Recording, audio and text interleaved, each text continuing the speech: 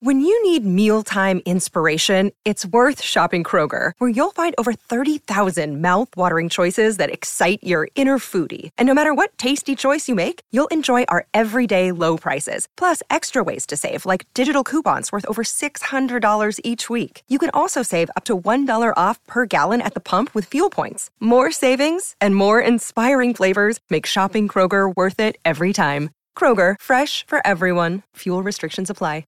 Another day is here, and you're ready for it. What to wear? Check. Breakfast, lunch, and dinner? Check. Planning for what's next and how to save for it? That's where Bank of America can help. For your financial to-dos, Bank of America has experts ready to help get you closer to your goals. Get started at one of our local financial centers or 24/7 in our mobile banking app. Find a location near you at bankofamerica.com/talktous. What would you like the power to do? Mobile banking requires downloading the app and is only available for select devices. Message and data rates may apply. Bank of America N.A., member FDIC. Hello, and welcome to In the Limelight, Vanity Fair's entertainment and pop culture podcast. I'm Josh Duboff, Vanity Fair senior writer, and I'm here with Julie Miller, Vanity Fair's senior Hollywood writer. On In the Limelight, we analyze the ins and outs of pop culture, entertainment, and celebrity from the past week, from the Kardashians to Kate Middleton and everything in between. So we have a whole lot to discuss this week. Julie and I both broke out the black tie ensembles for different events on different coasts, sadly. I attended the AmFAR New York Gala, which is sort of the unofficial kickoff to New York Fashion Week. And meanwhile, Julie went to the Grammys last night, which I am so excited to hear all about. We will also discuss how Amal Clooney is pregnant with twins and what this means for the world. But first, Josh, I really want to hear about your night out on the town, because I feel like you're always on the AmFAR Gala circuit. You're like a regular. I brought the tux out. This was again at Cipriani, which I feel like I still am never 100% sure of my pronunciation, but I'm pretty sure that's it. Do the bartenders know you by now? No, but they probably should, if any of them are paying enough attention, because I'm the one who's awkwardly fidgeting near the bar for the first hour. But there was a Moët and Chandon. Oh God, that pronunciation also sounded botched. But a champagne vending machine. For someone who spends so much time in this world, your vocabulary could use a little help. Your luxury vocabulary. If I was on some sitcom, there'd be the quick montage of all Josh's botched mispronunciations of these things. Anyway, there was a champagne vending machine, which was later auctioned off as part of the charity auction. There was a woman who was manning it, and you would go up and she'd give you a golden coin. And then you inserted the golden coin, and it was all just little bottles of champagne. So it didn't matter what numbers you pressed in. You were getting the champagne no matter what. So she's like, which number do you want? I would say 33. Then the champagne came out. They had a different woman who opened it for you. Was she wearing gloves? For some reason, I'm picturing her with gloves as she's. It wasn't. She actually had a whole apparatus. It was like an operating table, and then they took a photo of you when they handed you the champagne at the end. And then I found out at the auction that this was all sort of the demonstration, because Alan Cumming went over during the actual auction to show you again sort of how beautiful and glamorous it would be to have a champagne vending machine in your house. I'm picturing him Price is Right style, kind of doing all of the gestures. Oh yeah, he got really into it. He was the perfect person for this. And then it went for $85,000 during the charity auction. Wow, so, I wonder what the price is and whether that includes, do they come and refill it for you, or is that just That was my question. Once you're out, you're out. Well, then the woman next to me was like, honey, you think that's not worth it even if they don't refill it? I'm like, well, I don't know. I probably could go through that in a month.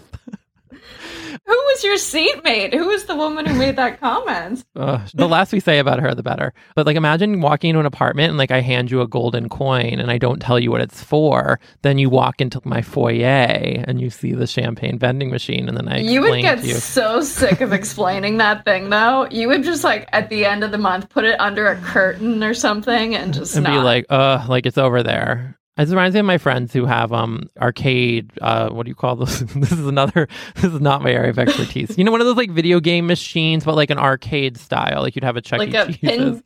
Pinball. Yeah. Actual arcade games, yes. Yeah, okay. and it's this giant thing in their living room. I feel at this point they're annoyed when people come over and they're like, oh my God, can we play? Right, and I feel you and I would just want a glass of champagne, and we have to go through all of that just to get it out and open it up. No, it's true.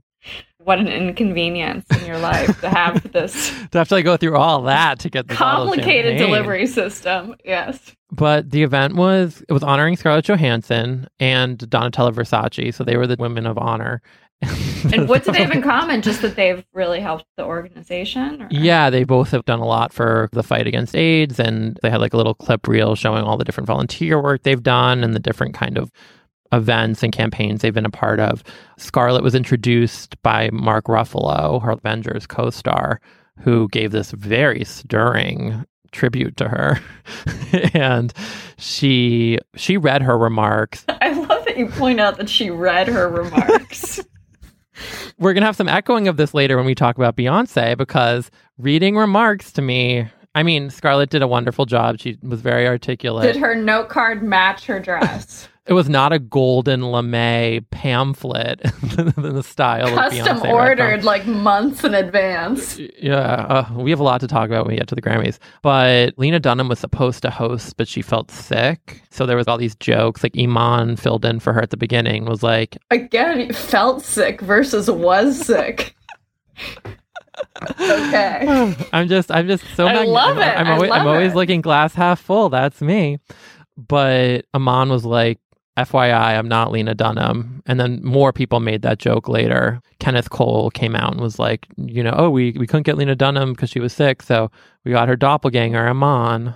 It was like, not that, didn't exactly bring the house down. Like it is doing so here. I know.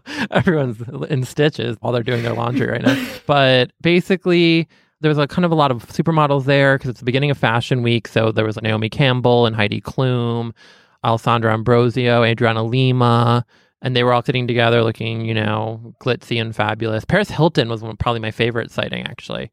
Why? Well, I was shocked to see her, and she looked luminous. We have to improve our attitudes. Yeah, why? Jesus. Paris Hilton did not go through everything she's gone through for you to say that.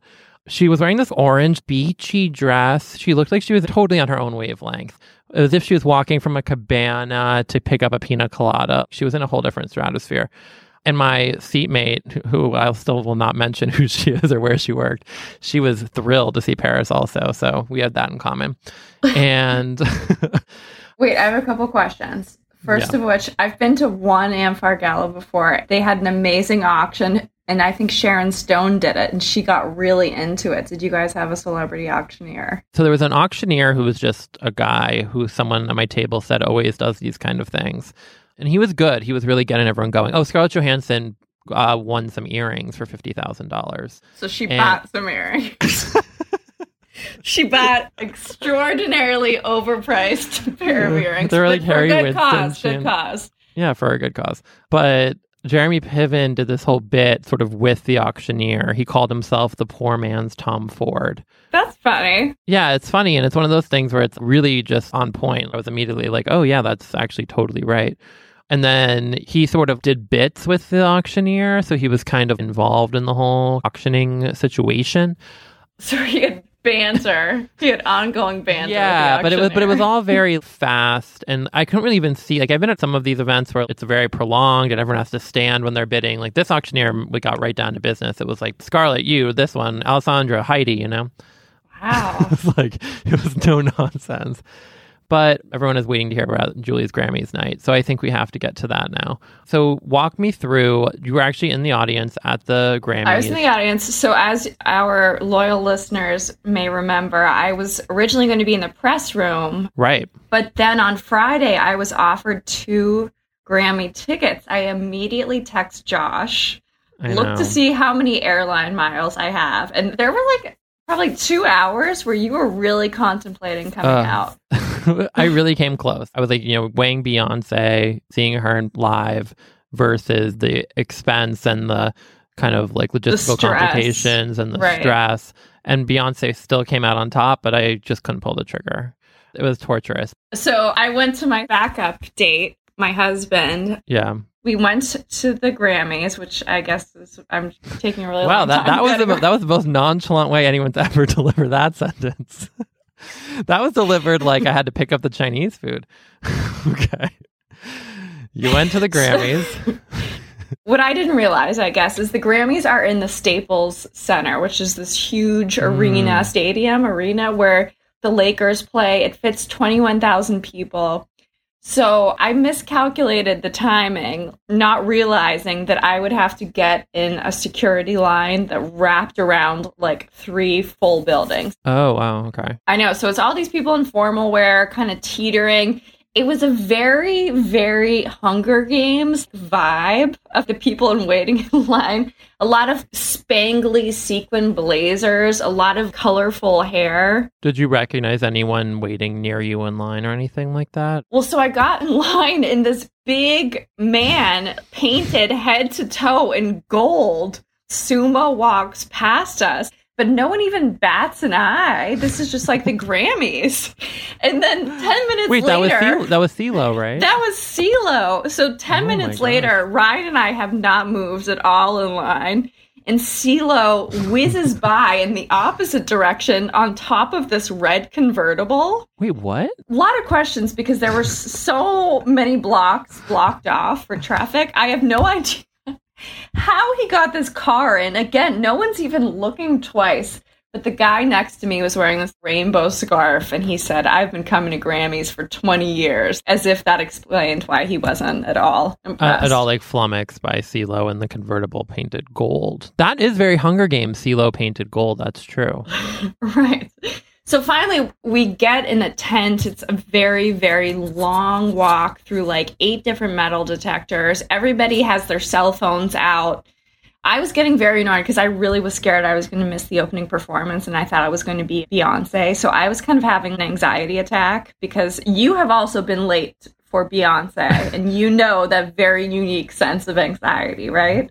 Yes, once I went in New York about 2 years ago with Kia, one of my coworkers. We saw Beyonce and Jay-Z in New Jersey, and somehow we miscalculated the Uber situation, and we got there, I think, 20 minutes late and missed Crazy in Love, and I'll never forgive myself.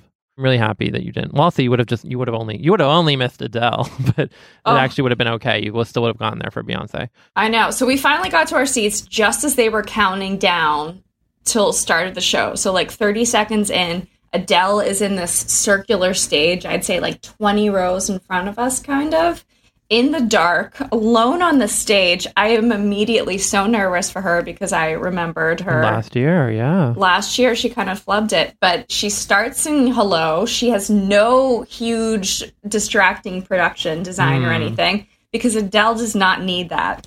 Within, seriously, 10 seconds of her singing Hello, belting it out, it's the most beautiful thing I've ever heard, and I'm not a huge Adele fan.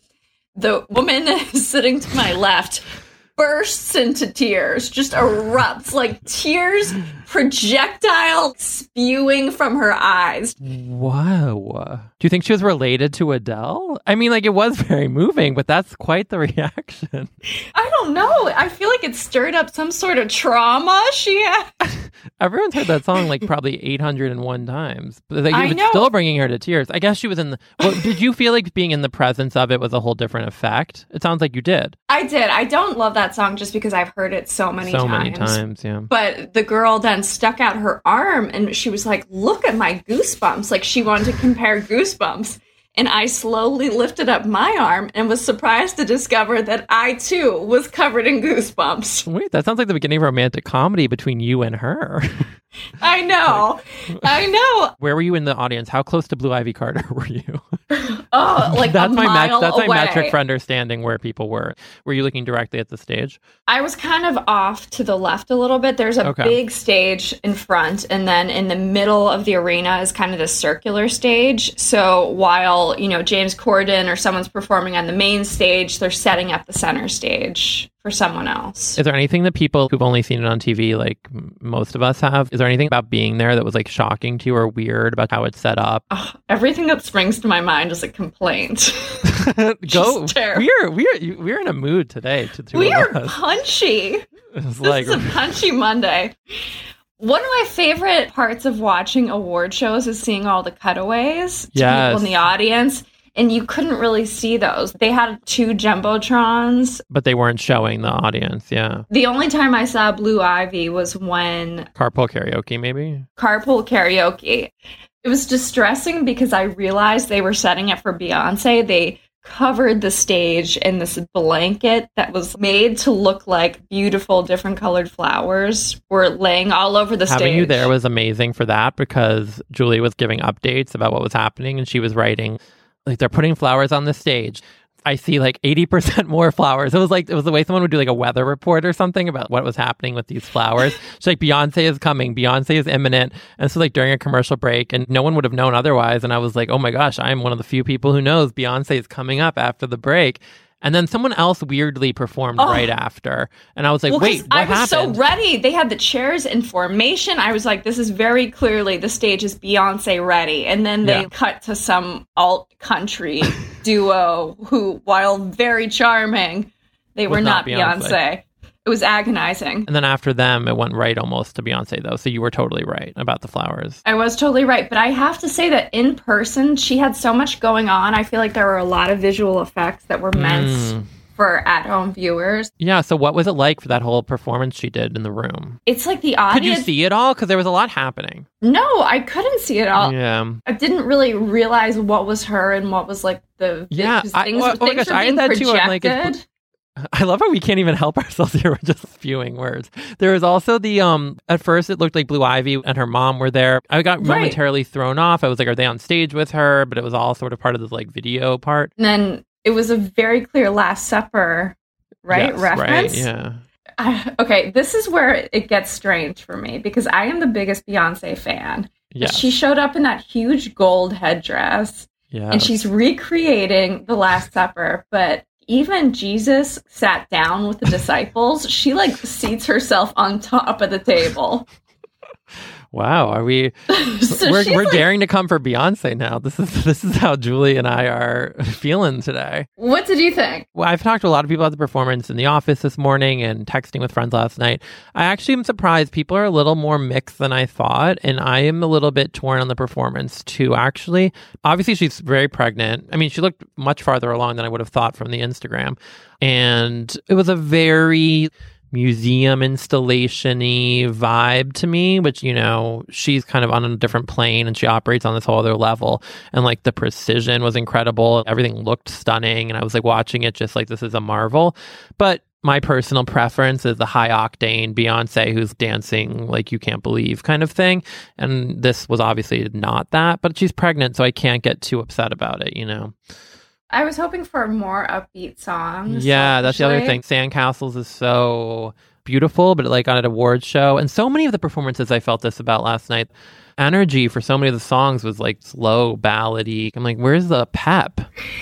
Right. Where's the pep, says Josh Duboff. Yeah. Did the crowd like it? Well, that's another weird thing. I've never seen Beyonce in concert in person, obviously. So I was very excited and I was a little bit underwhelmed, but it was weird because Adele, it's like she's performing for the people. It's like there's this communication, there's this back and forth. But Beyonce, it almost seemed like it wasn't for us. It was like she was creating some sort of spectacle. Yeah, that's actually interesting. It did feel to me like she was performing for TV in a way. You know, Adele was like, oh, they're filming this, you know? Like Adele was like at a whole different kind of thing. It was really interesting because the audience was so keyed into Adele. Yeah. She did that performance. Everybody was up on their feet afterwards. And with Beyonce, it's kind of like they just rose, like they knew they were expected to stand, and it was like a sign of respect to some sort of royalty. When Beyonce won, again, it was just like people stood up almost like in church. You go to church and you have to just everybody. It's like you just like everyone has to stand for the gospel. We have to talk about the note card. I was about to say that. We're on the same wavelength. Because to me, the performance is one thing. And, you know, my brother and I were texting after because we were both so upset. I think Lemonade should have won Album of the Year. And I was very upset about that. Agreed. So, like, you know, I love Beyonce. So do you. But when she read that speech off the note card, it was very detached. What she was saying was great, but it was a strange moment to me. I don't know how it read in the room, but I don't know. I wanted that connection. I was very confused because I was still kind of reeling from her performance. And all of a sudden, she's on stage. She had her gold note card. I hate when any award winner produces a piece of paper. That's just, to me, so boring. Yeah. But then the fact that she had clearly custom printed this thing on gold. How many months ahead of time did she order that? Maybe we can get like a conspiracy theory type thing going, because my friend Dan tweeted, which I thought was actually very interesting, right after she read that, because that was very early on. It was like halfway through. We were still waiting for many big awards. That read to him, the way he interpreted it was like the speech someone reads when they don't think they're going to win anything else. Really? Oh. Because it was such a like intense thing when she had the booklet, reading prepared remarks. I did actually think, even before I saw his tweet, that like it's kind of interesting that she was giving such kind of regal treatment to this acceptance speech when she was probably going to win a lot more awards that night. But then it came true. She didn't win any others. But she did change her dress, which I took as a sign that she thought she was going to win something else. Yeah, good point. I mean, even Beyonce, I don't think gets a heads up about if she's going to win a Grammy, but you never know. I was very pleased that Tina Knowles made an appearance, and I just want to know what happened backstage in that green room between her and John Travolta. Wait, also other questions related to Tina Knowles. Was Richard Lawson there? We don't know, I guess. I hope backstage with a toothpick. Yeah, maybe he's like, I'm sitting this one out, Tina. And then secondly, I liked Tina going off book. I did too. Because I was like, that's such a mom thing, you know? She was just like, had to work in there that they both had won something that night or something. I love that she just had to get in that little kind of maternal boast. Right. What did your Adele fanatic seatmate think of Beyonce? She left after Beyonce and she never returned. I have no idea. I guess Adele was like too much for her. Did she need to like go into some sort of program? She stood up and she was like, I have to get out of here. Could you see any celebrities in the audience, or did you have any good sightings? I was pretty excited because they have all the celebrities and nominees on the floor, and we were in the lower level, so we were up a little bit. But Dr. Drew was 2 rows ahead of us, which was very interesting. He did not stand up for Beyonce. Wow. But he did you heard it here up. first. He did stand up and kind of shift uncomfortably out of beat with Tribe Called Quest. Everybody stood up for Tribe Called Quest. They got every single person, even way, way up in the risers. Interesting. Why was Dr. Drew at the Grammys? Was he nominated for something? I mean, why shouldn't he be at the Grammys? They have 20,000 seats to fill. Like, Drew, get on in here. But then I saw, we walked to the after party, and of course, the first person I see is Dr. Drew sitting at a table. Wait, did you talk to him? No, he had already fixed himself a buffet plate, and I think he was... I like how he was kind of like spiritually going through the whole evening with you. He was your kind of unspoken ally. That's a real connection. Another complaint is that the Staples Center is a sports arena, so they have like Wetzel's Pretzels, McDonald's, all of these food vendors, but for some reason they were all closed. Oh, so you could see them, but they had the bar chain. They had like the garage door style thing down. I hate that so much when it's something you want. I know. So we had to get there so early just to wait in line. And then it was 4 hours, it felt like. And nothing is open. Finally, we found one vendor, but all they were selling was bottles of water for $5.50. Oh, God, that's crazy. I remember this from my friend Andrew going last year, that you can't get alcohol there either. I know. I would have taken a Wetzel's pretzel. I didn't even need alcohol at that point. I felt like everybody's blood sugar was so low. Celine Dion came out and was trying to pay this emotional tribute to her husband, who has since passed. And everybody was just hangry and like talking through it. There was no respect. Respect went out the window so fast. Memo to Grammys: feed pretzels to the crowd if you want emotional waterworks. So we went out desperate during the Bee Gees tribute, no offense, but we went out desperate to try to find any sort of food. We saw Ron Jeremy in like track pants trying to talk his way into some VIP suite, and the security guard was not having it. It was the saddest. It was pretty sad. Your Grammy slideshow of Ron Jeremy, Dr. Drew, this woman who cried to Adele, the faint, blurry outline of Blue Ivy. Like, that's the slideshow I want. I don't need another, like all the looks slideshow. Wait, speaking of alcohol, did you see Rihanna? Because she was my favorite thing about the whole night almost, because she had this flask. Did you see? That was like the only cutaway we were seeing on the Jumbotron, which was not a bad cutaway of Rihanna dancing to everything with her flask. Yeah, she was living it up the whole night. She gave the flask to her friend. Oh, she also was FaceTiming at one point. Bottomless flask. I was like, what is in this flask? Whatever it is, it's the most delicious alcohol you've ever had, I'm sure. And then Work was nominated for Record of the Year towards the very end. And I was like, if she wins, this will be the best acceptance speech in the history of Oh, that's such speeches. a good call. But then she didn't win, so. I had to stop looking at the Jumbotron when she and the flask were shown because I was so hungry and thirsty.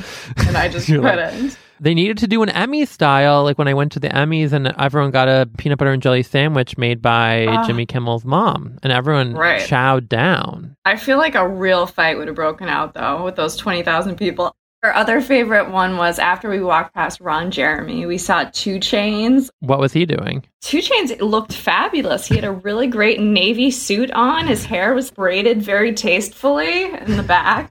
And he was just kind of hanging out. So we decided to people watch for a second. And it was kind of crazy because no one really accosted him. Finally, this guy in a white bathrobe, straight up white bathrobe, and a white captain's hat came up and is approaching 2 Chainz. And I was like, this is not going to go well. I am ready to break this up, whatever's going to happen. But then 2 Chainz wrapped both arms around this guy like a long-lost friend, and they left the Staples Center together. Wait, what? That's a beautiful tale. They knew each other, I guess. They were like old friends. I don't know who this guy was. If you're listening to this and you have any tips on 2 Chainz's please Grammys date, let us know. Well, what an evening, Julie. But let's talk about the other big news of the week, which is non-Grammy related, but almost caused us to have to do another emergency podcast, but we restrained ourselves, which is the birth of George Clooney, the pregnancy. Don't jump the gun. I feel like this is bad luck. Amal Clooney is pregnant. That's what I'm trying to say. Which I feel like you predicted this. Yes, I was going to say. So I wouldn't even realize this. And then my brother was listening to our episode last week and he texted me, like, you guys predicted this. And I said, oh, I guess we kind of did, because Kelly, our beloved coworker, and I were texting the weekend prior about how we saw some photos of her in the Daily Mail and we were kind of wondering, and people had been floating it. And then a few days later, Julie Chen on The Talk confirmed that they're expecting, and I guess they also have twins and they're due in June. So twins is where it's at right now. Right. If you are even pregnant with like a single baby, does that even count anymore? No. Hollywood has no time for you if you're only going to have one kid. It's just crazy because who would have thought 10 years ago we would be living in a world where George Clooney was married and about to be a father. And I feel like so much of what's happened since, like Matt Damon, Don Cheadle, like various friends have come out of the woodwork and been like, Don Cheadle, I saw today, made some joke about how he's going to be a terrible father and Don's going to have to intervene. Because those Ocean's 11 bros, it's all about ribbing. Right. But I did like that Matt Damon confirmed the pregnancy after Julie Chen reported it last week, because he happened to be doing press for his new movie, and Entertainment Weekly got to him. And I guess George told him about Amal's pregnancy 8 weeks in. And Matt Damon freaked out because you can't do that. That's terrible luck. But I did think it was kind of endearing. Like, of course, George Clooney doesn't know those rules. What would you have done if Amal had posted a similar style Instagram as Beyonce had to announce the pregnancy? You know that George made a joke about that, like, hey, Amal. I feel like those prank happy dudes, one of them photoshopped Amal's face onto that Beyonce thing and texted it to George. Do you think that Brad Pitt reached out, or is he just like in such a dark period right now because of the split? Because he would definitely have some good twin advice. Oh, good point. Knox and Viv. Those twins were ahead of their time. They were. Who knew? But Brad, I feel like, is too... Maybe this will help like get him out of his gloom a little bit. Like, right. He'll go to the baby shower. He'll plan the baby shower. He'll have like really intense ideas, sketches about what the nursery could look like, because he's very into furniture building. And like George and Matt Damon are just texting each other. George is like, this is such a hideous design. And Matt's like, come on, man, he needs this. I feel like Brad's going to totally make the crib. Couldn't you see that? Oh my God. He's already at work. He is in the shop with like a do not disturb. He's been in there for like 50 hours. This is the project to channel his energy right now. Amal's going to hate this crib so much. And like, I know. They're going to have to put it in a closet and bring it out every time he comes out. Not to be melodramatic, but it seems like the end of a celebrity era, though, right? He's just a consummate playboy, bachelor. Hasn't he said a bunch of times he was never going to be a dad? And now it's just hard to reconcile. I think he'll be fun, right? Twins is a lot to handle. From what I hear from Kelly, our resident twin expert. I wonder what the names are going to be. Do you think they'll be like pretty Italian names to commemorate their wedding in Venice? Oh, okay. Interesting. Oh, what if they name one Venice? It'd be cute if one was named after a pal, like Julia Roberts or something. Oh, right. If they go Italian, shout out to our coworker, Chiara. Isn't that Italian? That'd be a very pretty name for George. And Chiara Clooney. Oh. Clooney works well with all. I know. I feel like she's definitely considered Chiara Clooney for herself. Yeah. That didn't make any sense. Okay. Oh, I see where you're going with that. Yeah, she has. All right. I know we need a quick Meghan update. So Meghan posted, though, for her first Instagram, we have to touch on this before we leave you all. Yeah, sorry. Meghan Markle. I'm on such an intimate basis with her now. I forget that not everyone is clear who I mean when I say like Meg. But Maggie posted an Instagram the first time in 2 months or so. And Julie, obviously you and I have both been bemoaning that she's been so absent from social media, which has been our sustenance, her posts. And she returned with like a very cryptic, it was like a photo of her feet. She's wearing these kind of cat themed flats. And the hashtag she has for us is no bad energy. We really needed that. We needed that. Yeah, Julie and I are both in a sentiment. place at this moment where we needed it. So we felt like she was speaking to us a la Sushi Park when she guided us to all those celebrities. And as you can see, we've really incorporated that no bad energy hashtag into our lives. Yeah, it lasted for about 2 hours. Then we reverted to, wanting to take down everyone. But no bad energy. No one really knows what it means, but I was so happy to see her on Instagram. A lot of the comments were kind of trying to hypothesize what she was going through. It was unclear if something had happened or if this was just like a general message to all of us. How did you interpret it, Julie? Oh, I didn't even do that much thinking about it because I was on my way to my Grammys, the Grammys. The Julie Miller presents the Grammys. But I love the idea that it could be in response to some sort of royal family situation. Do you think maybe she got wind from Harry that Kate Middleton, regifted the Dream Journal? Right. Or maybe she made some sort of like organic muffins for Harry and then she saw them in the trash. I feel like something really got under her skin and she just needed to remember, I can't let this stuff get to me. The royals are insane. There's a lot to take on here. I'm Meghan Markle. I've just got to do my thing and not let any of this get to me. Eyes on the prize.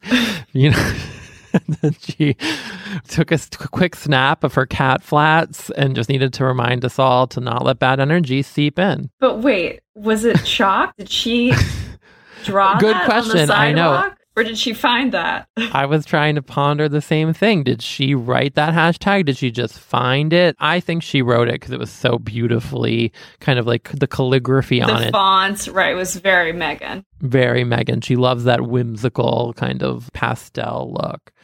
I feel like she heard something about Kate. Maybe Kate texted her by accident, like meant for someone else. Oh, that would be so good. Who would it be for? And what did she Pippa. say? I feel like it was meant for Pippa. Oh, right. Right. It's like when you're texting about someone and you're just thinking their name and then... And maybe all she got was like, oh God, is she really coming back to London already? And like there was no name and she thinks it's about her and she's freaking out and spiraling. But how would Kate handle that though? Would she say anything or would she play it off? She would call in her royal advisors. Kate would have called someone and some like anonymous man would just arrive wherever Meghan was and snatch the phone from her. But no bad energy. It's a great mantra and one that we could all do to incorporate more into our day-to-day, right, Julie? I know. We're going to remind each other. We're just going to start texting each other, no bad energy. That's going to be our Oscar week slogan, which leads us to next week. Perfect transition. Oh. When you guys hear from us next week, I will be almost in Los Angeles, but I will be going for the Oscars. Julie and I will be united, and we'll have so much content and coverage and little sightings and such in our Los Angeles adventures to tell you about. We'll be at the Vanity Fair Oscar party, so we'll be able to tell you all about that. We'll be going to every restaurant Meghan Markle has ever mentioned in an interview. We also have to shout out to a fan, Wendy. We've gotten some great responses from fans, and this was, I don't want to say the best because everything we get is wonderful, but this was a phenomenal highlight of our weekend. This email from Wendy, it was like a breakdown of all the different episodes of Suits that are upcoming with episode descriptions and kind of what Meghan was going through in real life when she was filming each episode. It was very well researched, very informative. And then she has some questions at the end for us to ponder, which we're doing. I feel like when I'm in LA, Julie and I are going to get portions of this email tattooed on ourselves. So we're going to go back and we're going to watch an episode. Oh, yeah. So then we're also going to use it more practically as a guide for ourselves to kind of like understand what Meghan was going through on the show. That does it for this week's episode of In the Limelight. Thank you guys so much for listening. Please remember to rate, review. If you have any kind of Meghan Markle insights, let us know on iTunes, on Twitter, on Instagram. It really helps us find new listeners and gives us a morale boost, which we need more and more these days. I put that in the script. Julie added that into the script. A cry for help in our script today. Also, feel free to reach out to us on Twitter at In the Limelight. If you have any other suggestions for what we should do in Los Angeles, right. Let us know. We're up for anything. You can also follow us individually. I'm at Julie W. Miller. My handle is Jay Duba. We have an Instagram, which is In the Limelight Pod is our Instagram handle. This episode was edited and produced by the wonderful Alana Milner. Thanks to Laura Mayer and Andy Bowers at Panoply. And thank you guys for joining us. We will talk to you next week. Bye. What a rollicking, fun episode. Woo!